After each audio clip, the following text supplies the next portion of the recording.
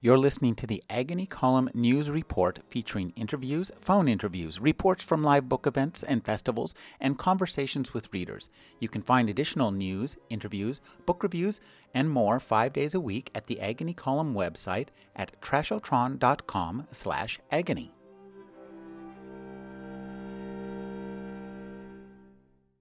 Late one winter night after the New Year, which came and went without my being aware of it for 2 weeks, after I had lost track of how much whiskey I had drunk, I lapsed into a blackout and awoke nearly frozen in the cemetery 6 hours later. I was laid out on my side, stopped up against the backs of 3 closely laid headstones for 3 sisters who had all died on December 12, 1839, at 8, 7, and 5 years old. I was sure that my toes and fingers had frostbite. By the wind and the barest light in the east, I could tell that it must be after 5 in the morning. The sky was still full of stars, but they were not the limpid, tame stars of an early summer evening. They were cold, wild, staring, and ferocious.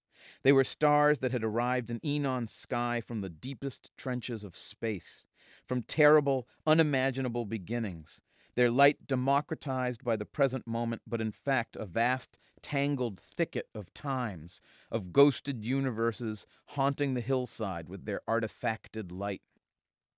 Their light unsettled me the way the open eyes of a dead person would, because it is impossible to believe that open eyes do not see. Their light blazed in the eyes of Enon's dead for a moment in false resurrection. I rose and convulsed from the cold and retched from the poison. I looked over at the snow-covered golf course where kids sledded every winter and imagined the dead having sledding parties at midnight on the back slope of the hill, warming their finger bones in blue fires that they kindled in granite urns, laughing when they held their hands inside the flames. I imagined them melting clumps of dirty ice in a tin bucket over the fire and drinking the hot, muddy brew and cackling with glee as it ran off the backs of their jawbones and spattered down their ribs. I imagined them using headstones for sleds. The idea made me nauseated, and I repented of it.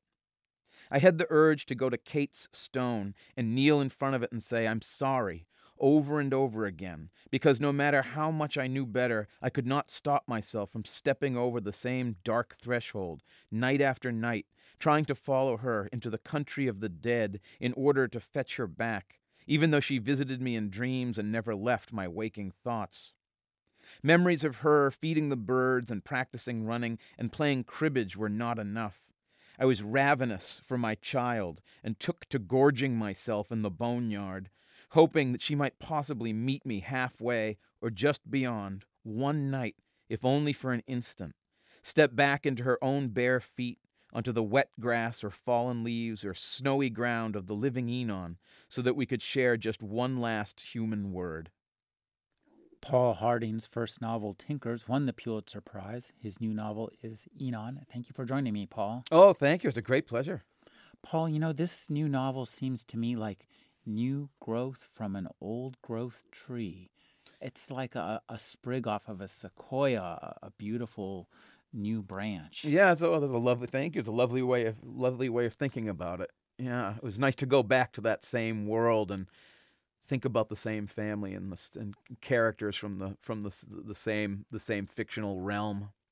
I like your sense of world building in these two novels because you really do create for us a whole and separate world that's not like the world that most of us live on, because it's a world where the past and the present coexist in a very deep and intense manner.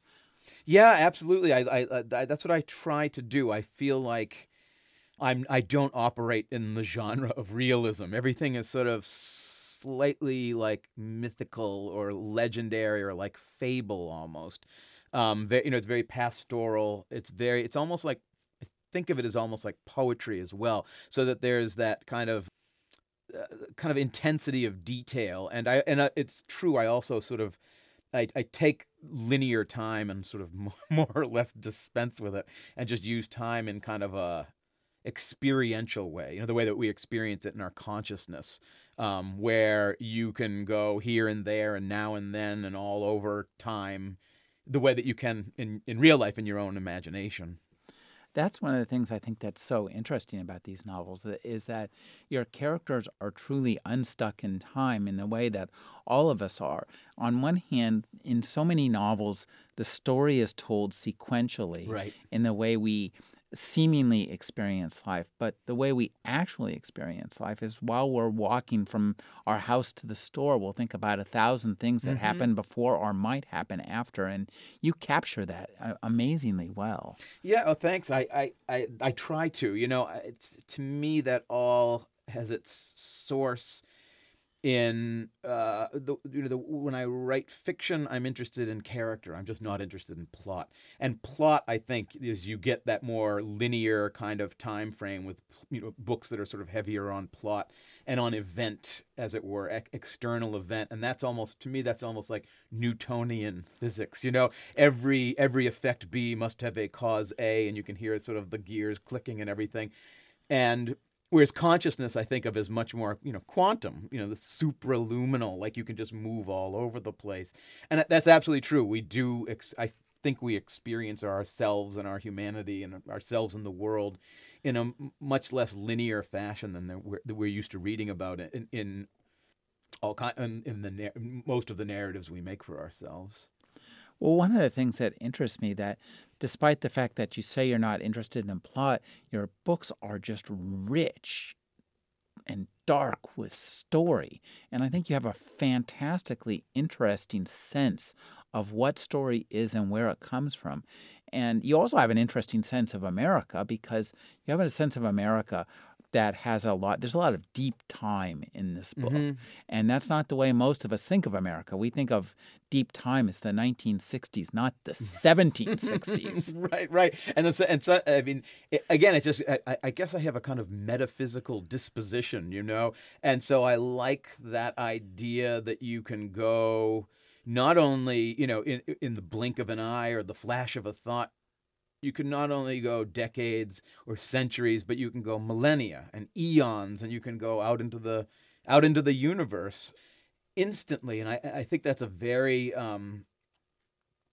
fulfilling effect that you can make wonderful use of in fiction writing. And it's almost the constant juxtaposition and moving back and forth between the poles of sort of the infinite and the infinitesimal, So you can go back to the remotest time when the village of Enon was covered in glaciers, or you can go back and take a moment from today and explode it, like almost like those mechanical drawings, and find out what's inside that moment. So I just love the way that you can arrest time, speed it up, explode it, condense it, do all those things. And I think that's of a piece with what we're talking about in terms of writing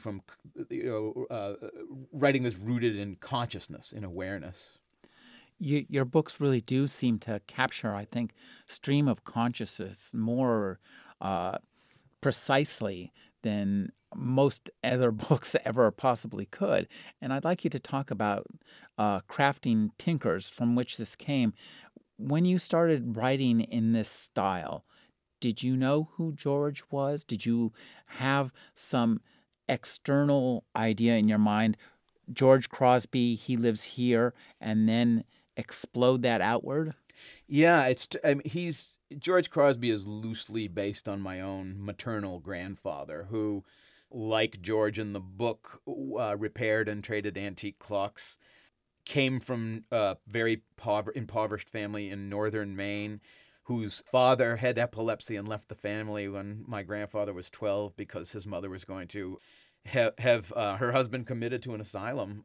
And he also, when my grandfather passed away, we also had a similar kind of family vigil around him in his living room. But it's funny. So all of the kind of like load bearing kind of the pillars, the dramatic premises of Tinkers are actually based in fact, but they only take up like an index card. So and my grandfather came from what I've come to think of as a very sort of, he had a kind of generational tact or something. He and my grandmother just really had tough lives in Maine, and they really wouldn't talk that much about them. They had this idea, this kind of attitude of what happened in the woods stays in the woods.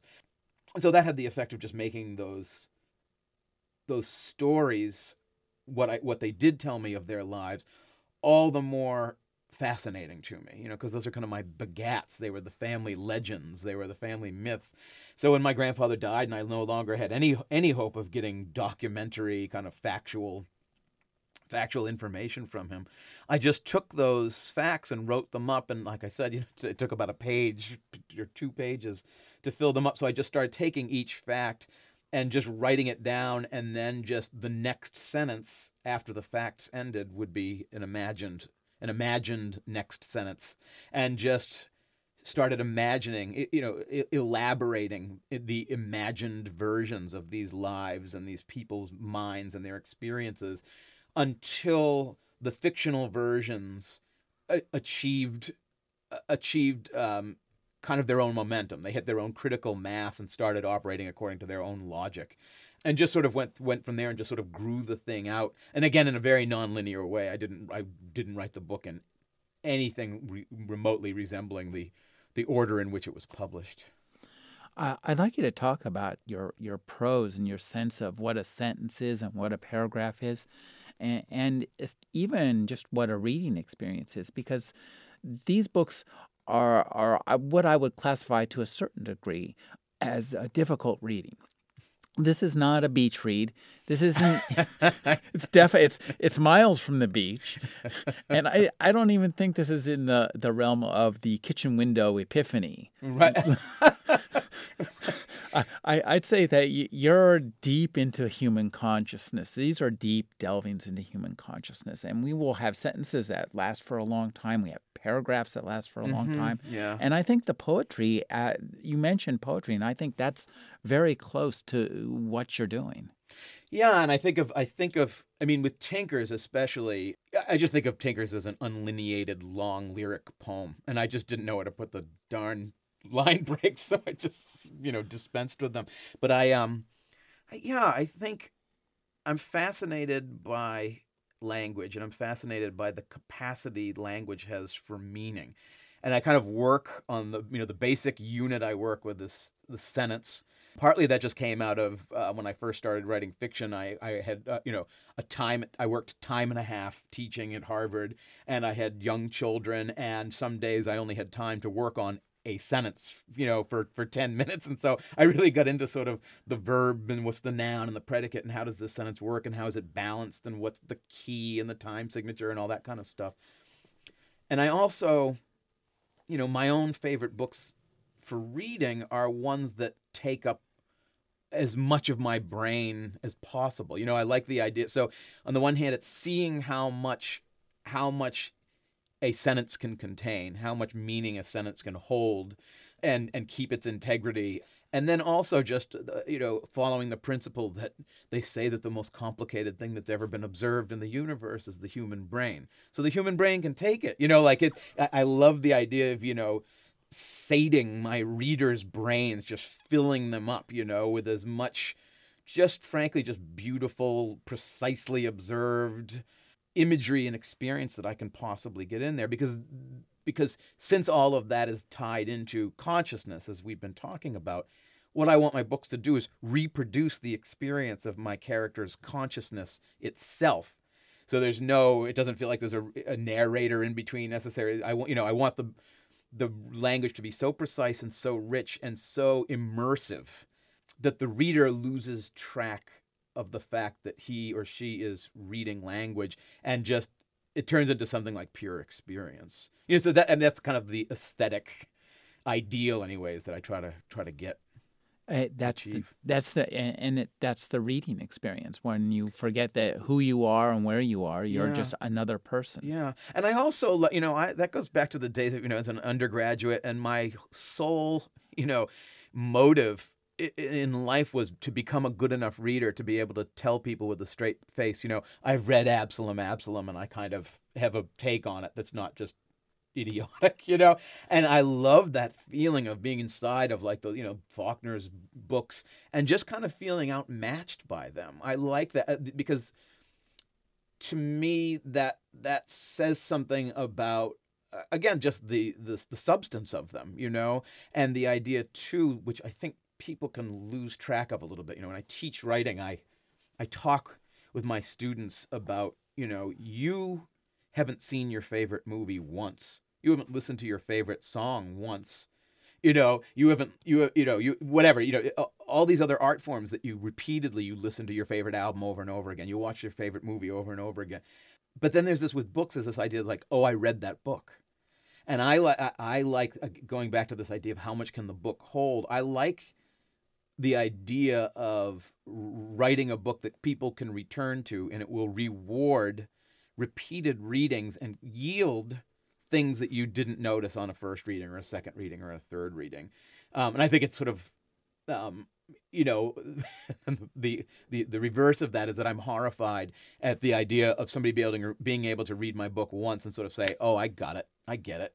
My own favorite books, I read them and they haunt me until I have to go back and look at them again, And so I like that idea of making artifacts that are worth people returning to throughout their lives and taking subsequent looks at.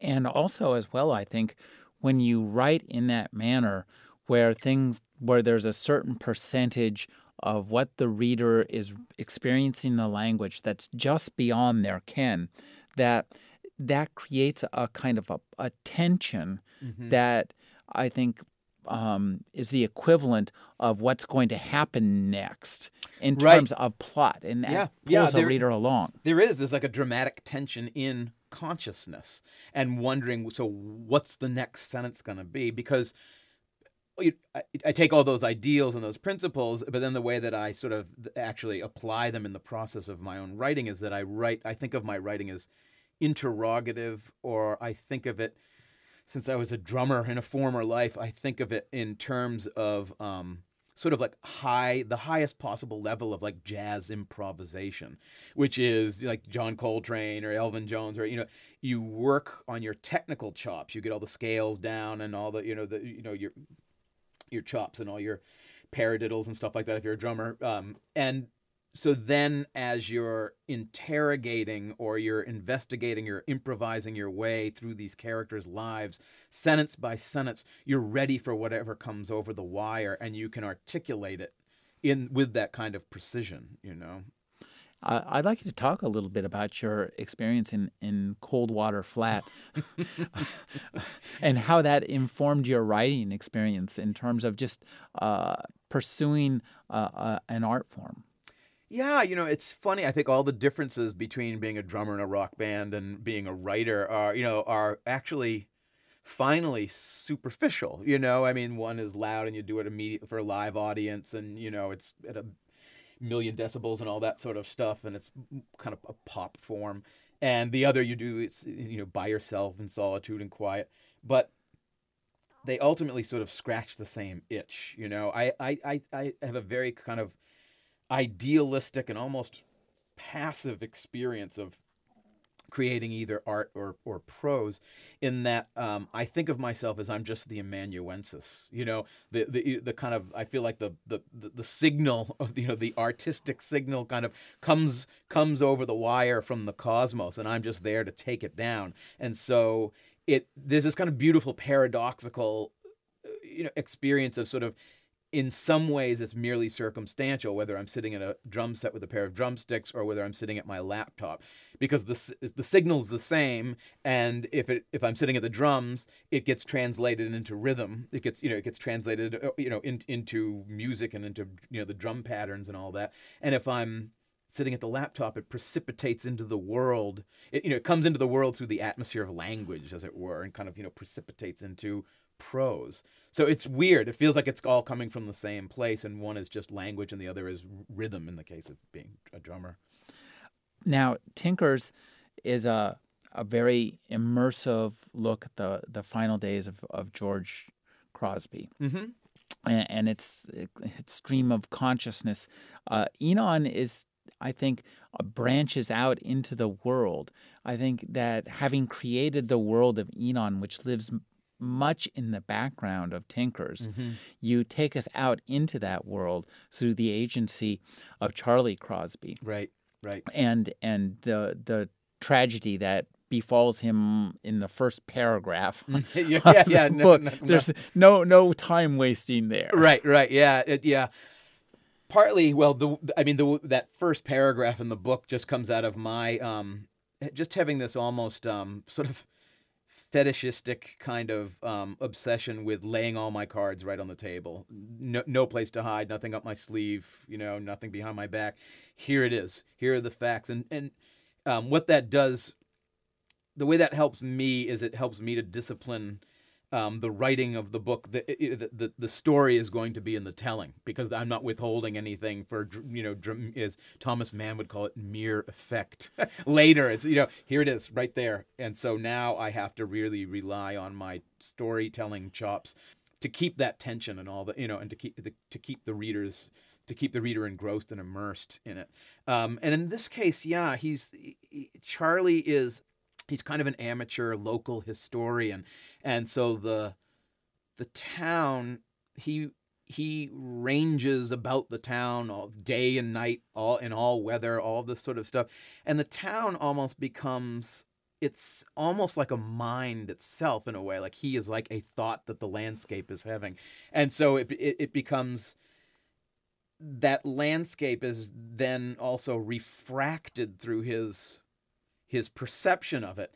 And since he has, the dramatic premise of Enon is that Charlie has lost his only daughter. And so that is the overwhelming sort of tragic fact that has kind of overtaken his brain, but that intermingles with his perceptions of being out about in the town at night, walking through the meadows and ending up in the cemetery and being near the lake and all that. So that landscape becomes almost like, again, like the media that shapes his thinking about his daughter as well. As you referred to yourself laying your cards on the table, it's like you cut off your feet before you begin the race. I make it hard for myself, right?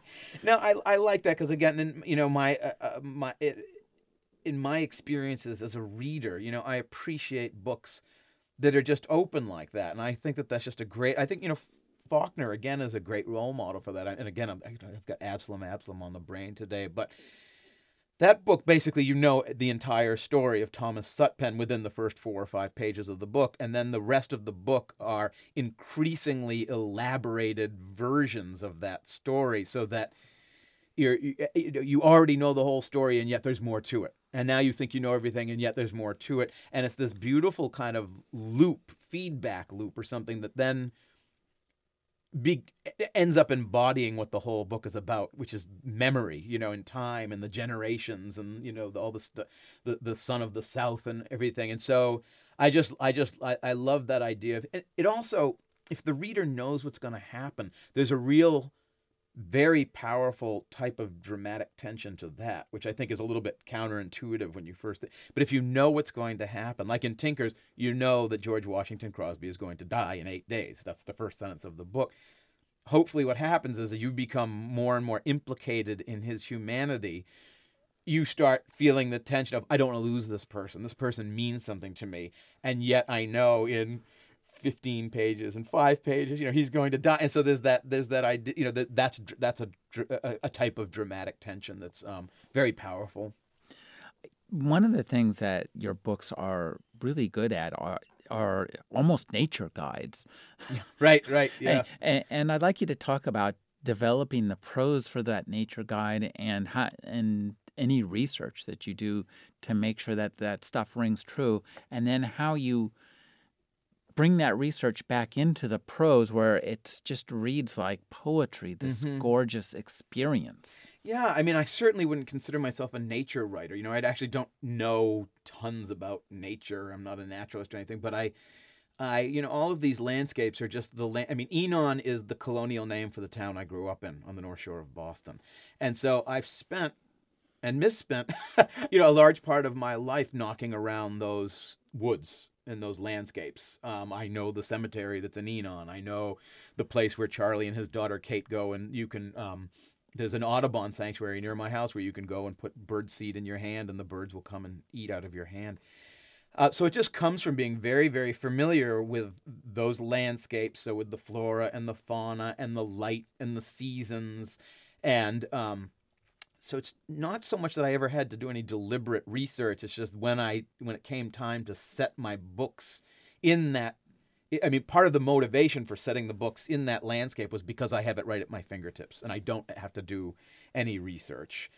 Because again, I'm so preoccupied with getting, say, Charlie's experience of losing his daughter, just moment by moment, what he's actually feeling, that I didn't want to have to figure, when would the chicory be blooming?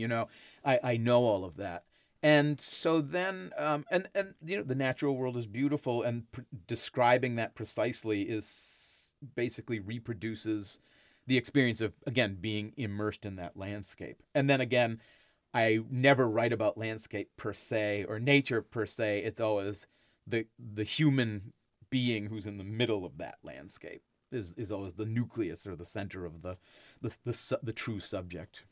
And that's true, and that's an interesting observation, that your novels are not, and your sentences even, are not about the specific plants you mention or how they look. It's how those things strike us when we are in their presence. Yeah, absolutely. And again, so it's experiential. And so since Enon, for example, is written in first person, to the extent that Charlie takes the time to describe to the reader what he knows about the natural world and about the town that in which he lives, and which in a way sort of takes care of him, that's him sort of confessing who he is. And that's him, he's taking the time to do all these things for the reader in a way almost as like the reader becomes almost a surrogate for his daughter, because these are the things that he took the time to notice and to describe beautifully and point the beauty of out to his daughter as part of his love for her, as being solicitous for her. So it's just all character. It's just all about the human subject. And these two, you do a great job of drawing history out of character and making us aware of how close stuff that we read about in history books is to our own family line and our own family lives.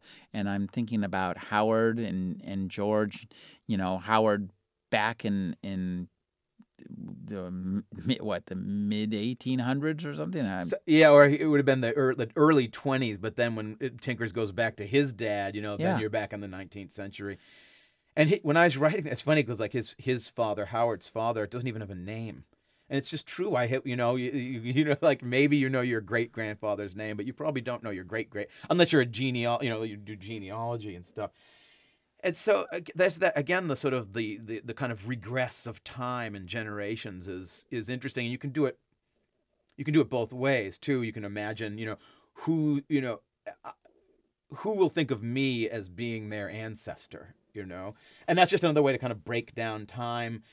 And there's also, because my kind of informal kind of operating definition of literary fiction, which is the realm that we're talking, is books that are inspired in large part by reading of other books. And so I'm always struck by the fact that when I read, say, St. Augustine, or when I read Milton, time just collapses. I may as well be sitting in the room with John Milton when I'm reading Paradise Lost.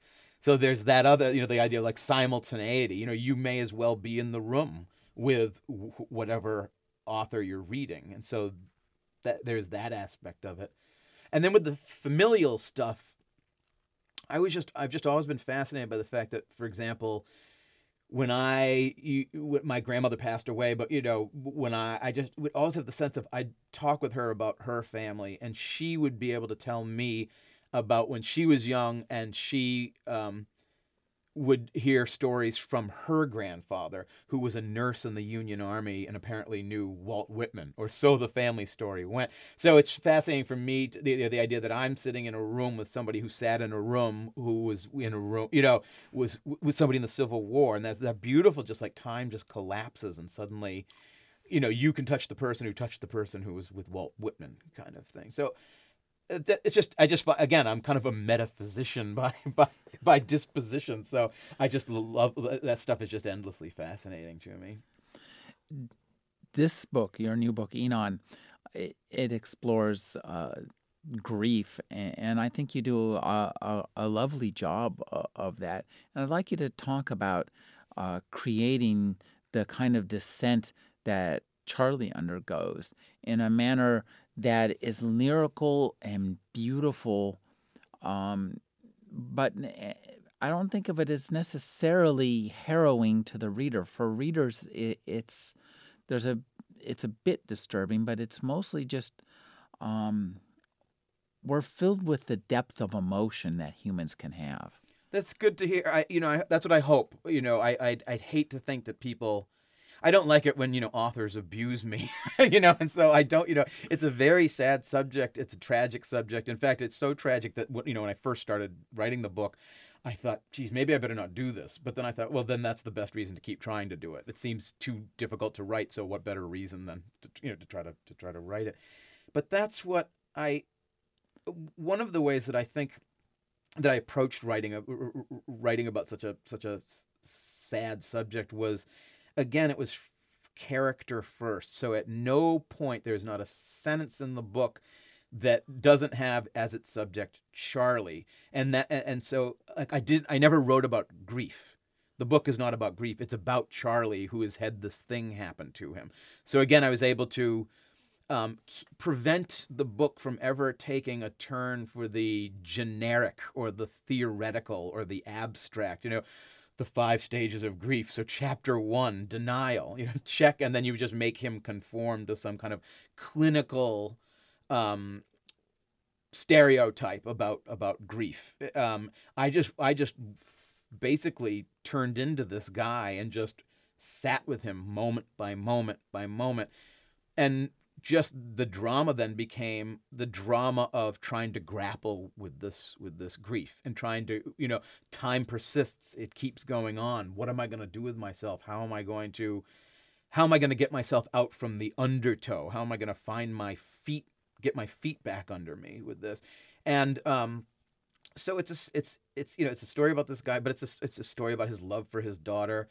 I mean for it just, it's unabashedly meant to be beautiful and harrowing and hopeful. It's an affirmative book, but it's hard-won, costly hope. It's hope. It's hope. It's earned hope. Earned hope, right? And aesthetically, that's interesting to me too, which is just the darker and the heavier the threat of hopelessness, the more kind of piercing and beautiful. The darker things are, the more piercing and beautiful the little grain of light that still means you're basically saying yes, and you still, there's even a line in Enon somewhere where, like a grain of hope contradicts a continent of despair or something like that. And I was really working with that, just the idea of the single voice talking to you, talking directly to the reader, a soliloquy, a monologue, one voice confessing to the reader all of the struggles, all of the struggles to try to be equal to his daughter's memory.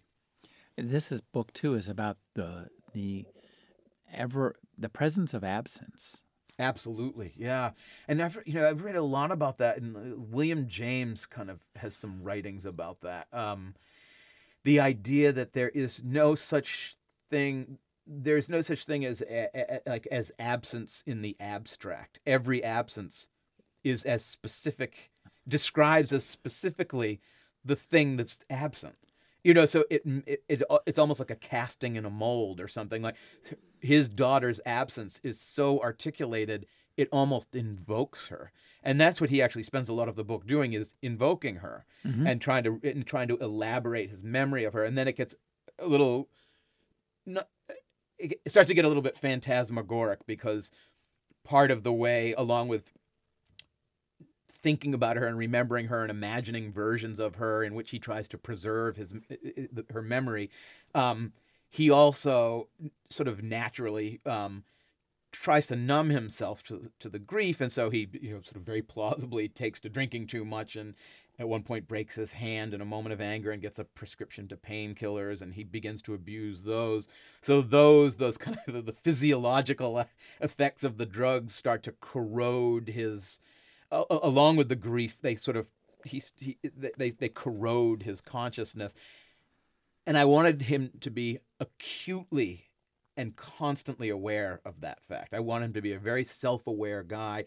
And so, because then that became a large part of the book itself, is him saying, I know I shouldn't be doing this. I'm ashamed of myself. What my daughter think, how to bear witness to my daughter's memory by just falling apart at the seams. And yet here I still am drinking a bottle of whiskey. Here I still am crushing up pills and snorting them.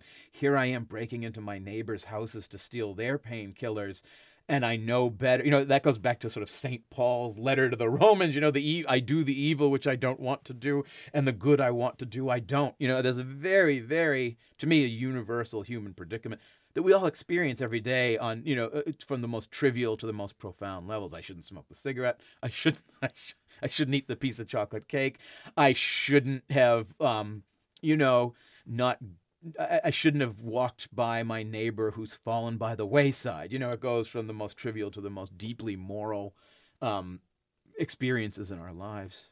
And it's interesting, too, that in the novel, Charlie he externalizes for himself his own inner chaos externally as his house falls apart, his life falls apart. Yeah. I think that you do a great job of doing all these kind of externalizations in a manner that seems naturalistic and feels organic to the reader rather than a literary exercise. Yeah, you want to make it an organic whole. And I do, I sort of think of it as all contiguous because even the outside is experienced on the inside. So you can sort of, I ended up thinking of Enon almost as a consciousness itself. The town itself is like a mind, and Charlie in it is a thought almost, and the seasons are moods and atmospheres.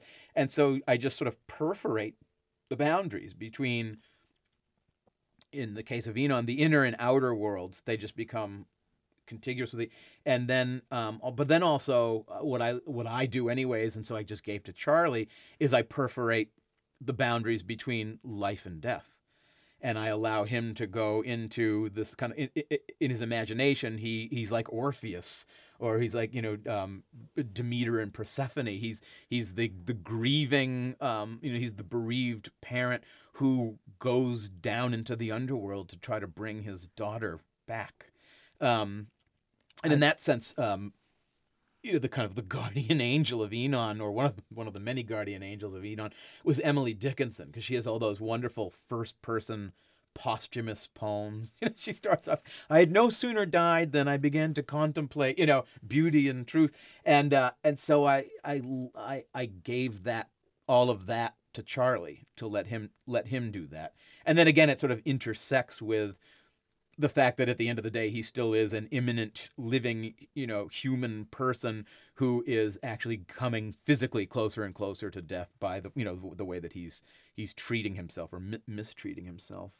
I love the way that you work the kind of mythic references into this, because it seems his thoughts run naturally. You do a great job of shaping his thoughts in language to run naturally through those kind of channels of Greek myth. And I think that there's a great piece where he imagines Kate coming out in an ocean, crossing in an ocean liner, and it's a very River Styx-ish. Yeah, oh, absolutely. But it's done in a manner that because you're so good at convincing us we're in Charlie's mind, we experience that kind of universal myth in a very personal and specific manner. Yeah, I try to do that, and it's just he's a bit of a kind of an autodidact, and so he at least before tragedy strikes, he kind of was a reader, and sort of. So I just imagined him having all of these stories sort of at his disposal to use personally. So they're sort of universal, but their universality lies in their applicability to the personal. And so, yeah, I gave him Homer. He imagines being kind of in a Homeric narrative at one point, and he imagines there's all sorts of, there's plenty of when he runs into, he breaks into the house of a woman named Mrs. Hale. Basically all of her dialogue is straight out of like Deuteronomy and Leviticus. She talks to him in this frankly kind of Mosaic kind of language. And so I gave, because what I found is that him using all that myth, what I recognized him doing, I mean, what I recognized that he had been doing long after I'd had him doing it for a while, for a fairly long time, is he's basically, in some ways, improvising a kind of pagan religion based on the worship of his daughter. In some ways, not that sounds maybe a little bit overdetermined. It's not quite like that because he's not conscious of it that way. But he goes through rituals. There's one point where he's sort of scooping coffee out of a can, and he thinks of her ashes in the urn, and thinks of like what religion is it that you drink a tea brewed from your dead ancestors' ashes, and that would somehow imbibe you with their spirit, and just these sorts of little rituals. He comes to think of all the different versions he imagines of Kate, say being friends with the old witch Sarah Good, who was, hanged in 1692. He starts to think of those as little fetishes, little idols. And he starts to worry, Mrs. Hale says to him, "You're burning strange fires and making dismal days," and it is this kind of weird, I mean, he's back in, in the time of Moloch or something like that. And I think too, naturally, that sort of like underworld stories lend themselves, that they just naturally have that kind of mythic tone. If everything is kind of taking place at night, and everything is kind of taking place in the graveyard, and you're thinking about what's inside the hill, and the furnaces, the kind of, the kind of the Vulcan furnaces way down in the hill, and it just lends itself to that kind of mythos or whatever. There's a lot of visionary writing in this novel. And when you're talking about the furnaces, there's one piece in particular that reminds me of something that you might almost find in a Clive Barker novel. And I think it's really beautifully written. I'd like you to talk about approaching these when you start head down into that passage. I mean, is this something that you think about and sketch out, or does it come out of the language, or does it come out of your mind? Yeah, it totally comes out of the imagination, and it totally comes out of the language. It's written in the same way. So the passage to which you're referring, it's, the first sentence was something like, the obsidian girl moves through the trees at night. And I just thought of a version of Kate at night. Charlie's in the cemetery so much, and I just thought of some version where it almost looks like she's made of glass, so you wouldn't so much see her as you just see kind of everything behind her through kind of like a warped lens. And so then I just said, well, then she walks through the golf course. Where did she come from? Well, she just came up from a trap door. Where's the trap door lead? Well, it leads down into the heart of the hill. What's in the heart of the hill? Well, the furnace, and who's tending the furnace? Well, these guys with shovels, and they're shoveling coal in it. And you just sort of just let it almost it's almost like a crystal. It's like a crystal elaborating itself chemically. And when it works, you just end up with something that's sufficient unto itself, because there's no symbolism in any. I mean, I think there naturally is symbolism in it, but there's nothing deliberate or willful in on my part. I just take it and let it take the initial image and just let it elaborate itself and exhaust itself, which is a version of just working with extended metaphors, which is something that I just learned from writers like Herman Melville. Moby Dick, what he does is he takes the whaling ship and he cuts it down the midsection, basically, gives you a cutaway view of the ship, and then he just kind of goes chore by chore, deck by deck through the whole thing. And with his beautiful, amazing, biblical, poetic prose, Shakespearean prose, just builds metaphors, these amazing cosmological, metaphysical metaphors, in which you wholly believe while he's elaborating them. So here's the cooper making his barrels, and mustn't it have been like making a barrel when God, hooped and staved the universe? And you're just like, yeah, it must have been. That's so beautiful. You're right. And then what he does is, just when he gets to the end of it and it can't go any further, he says, stop your daydreaming. You're going to fall out of the crow's nest. Right. And so there's this beautiful kind of lovely, essential human activity of trying to make metaphors that will explain things, that will sort of comfort you and make sense of the world. And the fact that you know that every human metaphor will fail doesn't ever stop you from starting the next one when it occurs to you. And so I just gave that to Charlie. That's basically what he's doing with the memory of his daughter. And every one of those metaphors is dark and beautiful, I hope, while he's making it. And it reproduces his imagination and his consciousness. And yet everyone is bound to fail. And yet he still tries to make another one when the present one fails, because it's almost an act of devotion to his daughter. So again, that's almost ritualistic. There's something almost religious about it. There's a kind of, I think, religious feel to both these books. They seem like chapters of a peculiarly personal, Third Testament. I think of it that way. I mean, I grew up without religion, no religion, atheist by default. Though was not doctrinaire, was not hostile towards religion. I just wasn't exposed to it. And over the years, I've become very good friends with one of my teachers, Marilyn Robinson, who is, she's deeply religious. And just as my very mundane motive for starting to read theology was just to be able to have a good conversation with her. And then I just found that it just occupied me. It just laid claim to me. I became implicated in it in a way that I find the best theology and the biblical narrative and all that to be very, very, very aesthetically and philosophically sophisticated cosmology. And it's metaphysics to me. And so it's just very beautiful contemplating the theology that contemplates those beautiful narratives and the beautiful narratives themselves. And I love William Tyndall's translation of the Bible is actually the invention of literary English. So all of these things, I allow everything I read I let into my books, and so I fiddle around with religious ideas inside the books. At one point in Tinkers, one of the characters kind of almost goes looking for relics when he's looking for his father who's disappeared from mental illness.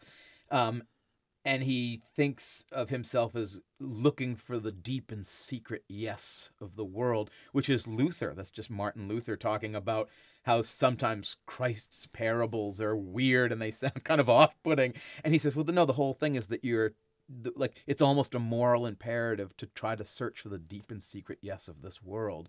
And that's what I kind of think of Charlie's entire project in Enon, is trying to find a reason why I shouldn't just desist.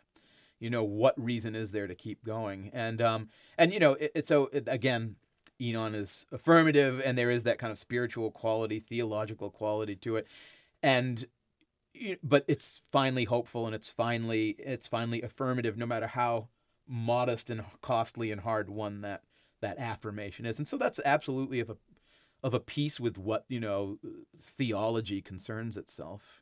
And I think too, on the flip side of this is science, and I think there absolutely, and I think that you find the continuum between the two in your language and the way your character perceives the world. Science and religion are just placed in such a false opposition in our popular culture. They're not antithetical to one another, and I find that they harmonize with one another in a beautiful way, because no good theology is. I mean, people fail to make the distinction between, say, like Protestant Christianity or whatever, or even evangelical Christianity, and fundamentalism, because fundamentalism is patently sort of doesn't make any sense. But no good theology contradicts science, and I think, if you, especially, I love to read the philosophy of physics, and quantum theory is just astonishing. And there's certain points where you're reading physics and you think this is reading like theology, is reading, because it's all kind of cosmology. Theology is almost like narrative cosmology, and physics is kind of more empirical cosmology or something. But, for instance, they say that something like 96% of the universe that they know is there is not available for us to be able to observe. We just do not have access to it. So then you start thinking about terms like metaphysics. There's nothing meta about speculating about what that other 96% of physics is, So it's not weird kind of like, oh, the spirit world, It's sort of like, no, it's like we're almost like hypo-physical. We only experience the narrowest bandwidth of this universe. And to speculate and imagine your way into the realm of that other 96% of existence is I can't think of anything I'd rather do, And so I even in Enon, I even let Charlie think about that. There's a scene in the book where he imagines his daughter as being like a particle in a particle accelerator, and when she's struck and killed by a car, and instead of her dying when she's struck by the car, he imagines 3 of her coming out of it, because matter is created in those collisions. So that's another metaphor that he can use. It's all fair game, And when you talked about your fiction as interrogatory, I think that's exactly what you can do with language. Yeah. Is use language and character and literature to interrogate the world and interrogate the means by which we know the world: science, religion, politics, culture. Yeah, and that's the beautiful thing is, and art, and what you get to do with art, being an artist, I can take everything. Nothing is irrelevant. And so I can just put it all in there, and it all yields its own particularly beautiful results. And since I'm a novelist, I don't have to offer any answers. I think it would be actually fraudulent to offer answers if you sort of take your reader by the hand and lead your reader into, so that you're both sort of standing face to face in front of the great mysteries of meaning and human existence. It would be abusive and fraudulent to then prescribe what your reader is supposed to think about it all. It's to me, description is sufficient. Just describe these profound states of mind, and the reader will recognize herself in them. I mean, that's my favorite experience as a reader, those moments where you get done with a book or a chapter or a passage or even a line, and your breath is sort of taken away, and you just think all at once, I know what I just read is absolutely true.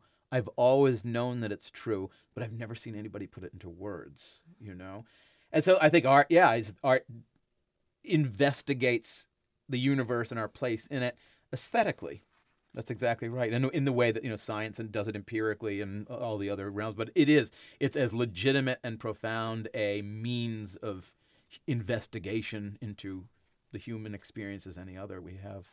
And it's a means of revising reality, in that we can sit there reading a book and having this reading experience and looking at the page and look up from the sentence, and the world we left behind us before we started that page is now completely different. Yeah, and it's all a matter of perception. Yeah, it's the way that the perception gets altered, and the way you, if you habitually read good books, you habitually notice the world in a different way.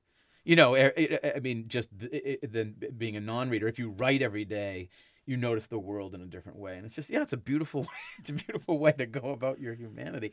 And there's that, I mean, I'm often asked at readings about sort of one of the first questions is how much of these books is true, and that sort of it's a reasonable question, and it's interesting how it sort of breaks open this kind of fascinating subject of, because I sort of answer somewhat flippantly at first, everything is true. That's what would be my guess. Every sentence is true, but truth is not, you shouldn't conflate truth with fact. There's imaginative truth, and imaginative truth takes up most of our lives. I think we live according to imaginative truth in the same way that actually going back to, talking about, say, like the Bible, it's as absurd to say the Bible isn't true because they can't find Noah's Ark as it is to say Moby Dick isn't true because they can't find the Pequod.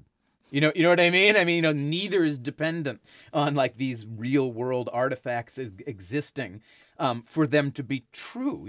They are truths of the spirit, which for all intents and purposes, in my book anyways, spirituality, whatever, is a synonym for the imagination,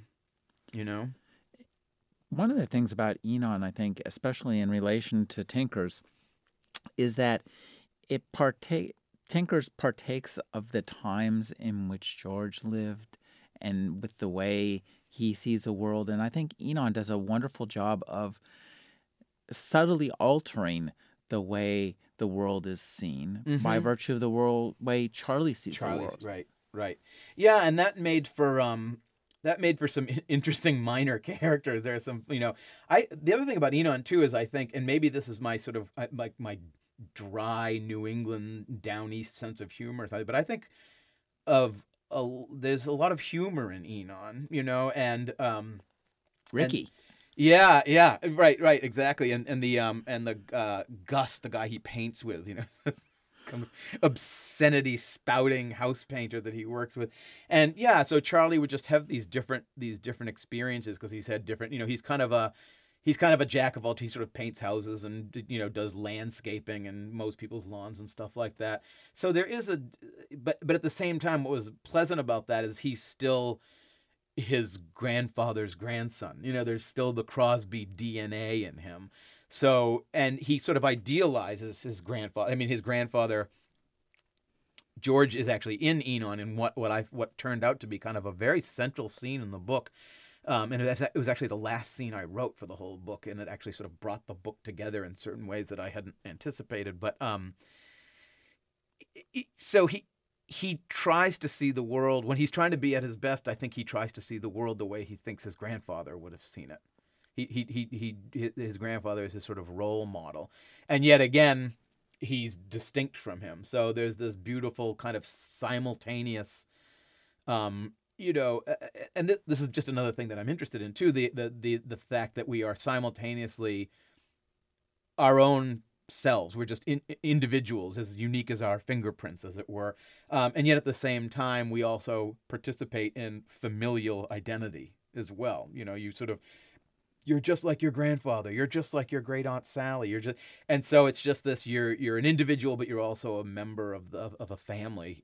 That again extends to the whole family of humankind, I guess. But yeah, and writing Tinkers was interesting too, because people sometimes ask me, how did you get that kind of old-fashioned, like slightly archaic quality to the language? And I told them I just I didn't use contractions, and I just wrote grammatically correct English sentences. And for all intents and that sounds archaic these days, the way that a lot of people write. So it's sort of an interesting experience. And Charlie, unlike in Tinkers, it's Enon is a first-person narrative, so Charlie speaks kind of in a more colloquial way. He can sort of rise to the occasion and rises to lyricism when he's sort of doing his lamentations. And I did. I mean, you were talking about the books almost feeling like apocryphal Bible books, and I think of Enon as being like Job. I think of him as being like the Book of Lamentations. I think of Enon as, because it's just one voice talking to you directly, that it is it's a prayer, it's a psalm, it's a hymn. He's trying to or it's like Augustine, his Confessions. It's him bearing his soul. So there is some very colloquial sort of down and dirty kind of working on the painting crew kind of stuff, but at the same time there's that poetry that he rises to. It's almost incantatory. It's almost like hymnal, One of the things, too, I like in the relationship between the books is we see some of the same scenes from different perspectives. Yeah. And I absolutely love that parallax view. I love that too, and that's you get that with your Wheaties and your James Joyce as an undergraduate, and so that's absolutely. And the what was this? Those books that everybody used to read for that too, the Joyce Carey books, called Herself Surprised, and to be. Anyways, that same thing, which is you have a set of events and you just narrate them from different points of view, and you it's sort of a way of modeling things. It's almost like a hologram or something. You get to do these sort of 3 or even 4-dimensional modelings of scenes if you get them from different angles. I almost think of it, like first person, second person, third person, present tense, past tense, whatever, almost in the way that like a cinematographer would, which is just you get your close shot, your medium shot, your far shot. When character A is recalling an event, he will narrate it from a depth of field that is different from another character, and so you get different parts of it go in and out of focus according to the different points of view, and it's a pleasing way for the reader to experience these experiences. Now, will there be a third book of this particular testament? I think there will. The sort of cul-de-sac that I ended up with in Enon is, from the very beginning, I knew that Enon, again, was going to be that single voice. It's a story of one person sort of in the universe. And so, but then the problem is I killed off the whole thing. Like he's another subject or theme that came up that was very interesting to write about and consider, is that Charlie is the last member of his family.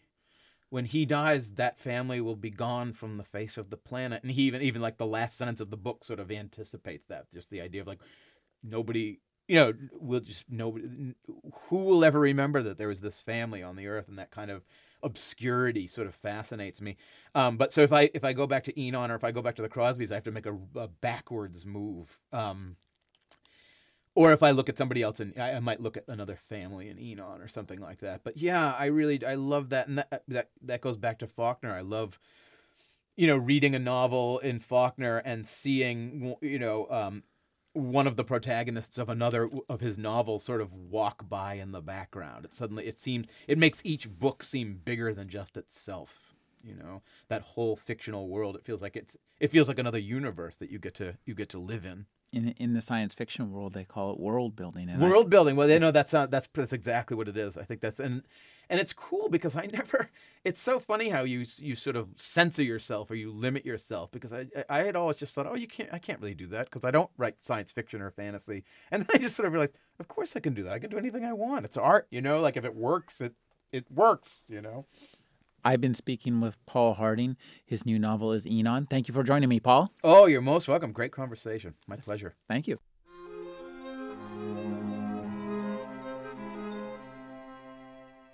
You're listening to the Agony Column News Report, featuring interviews, phone interviews, reports from live book events and festivals, and conversations with readers. You can find additional news, interviews, book reviews, and more 5 days a week at the Agony Column website at trashotron.com/agony.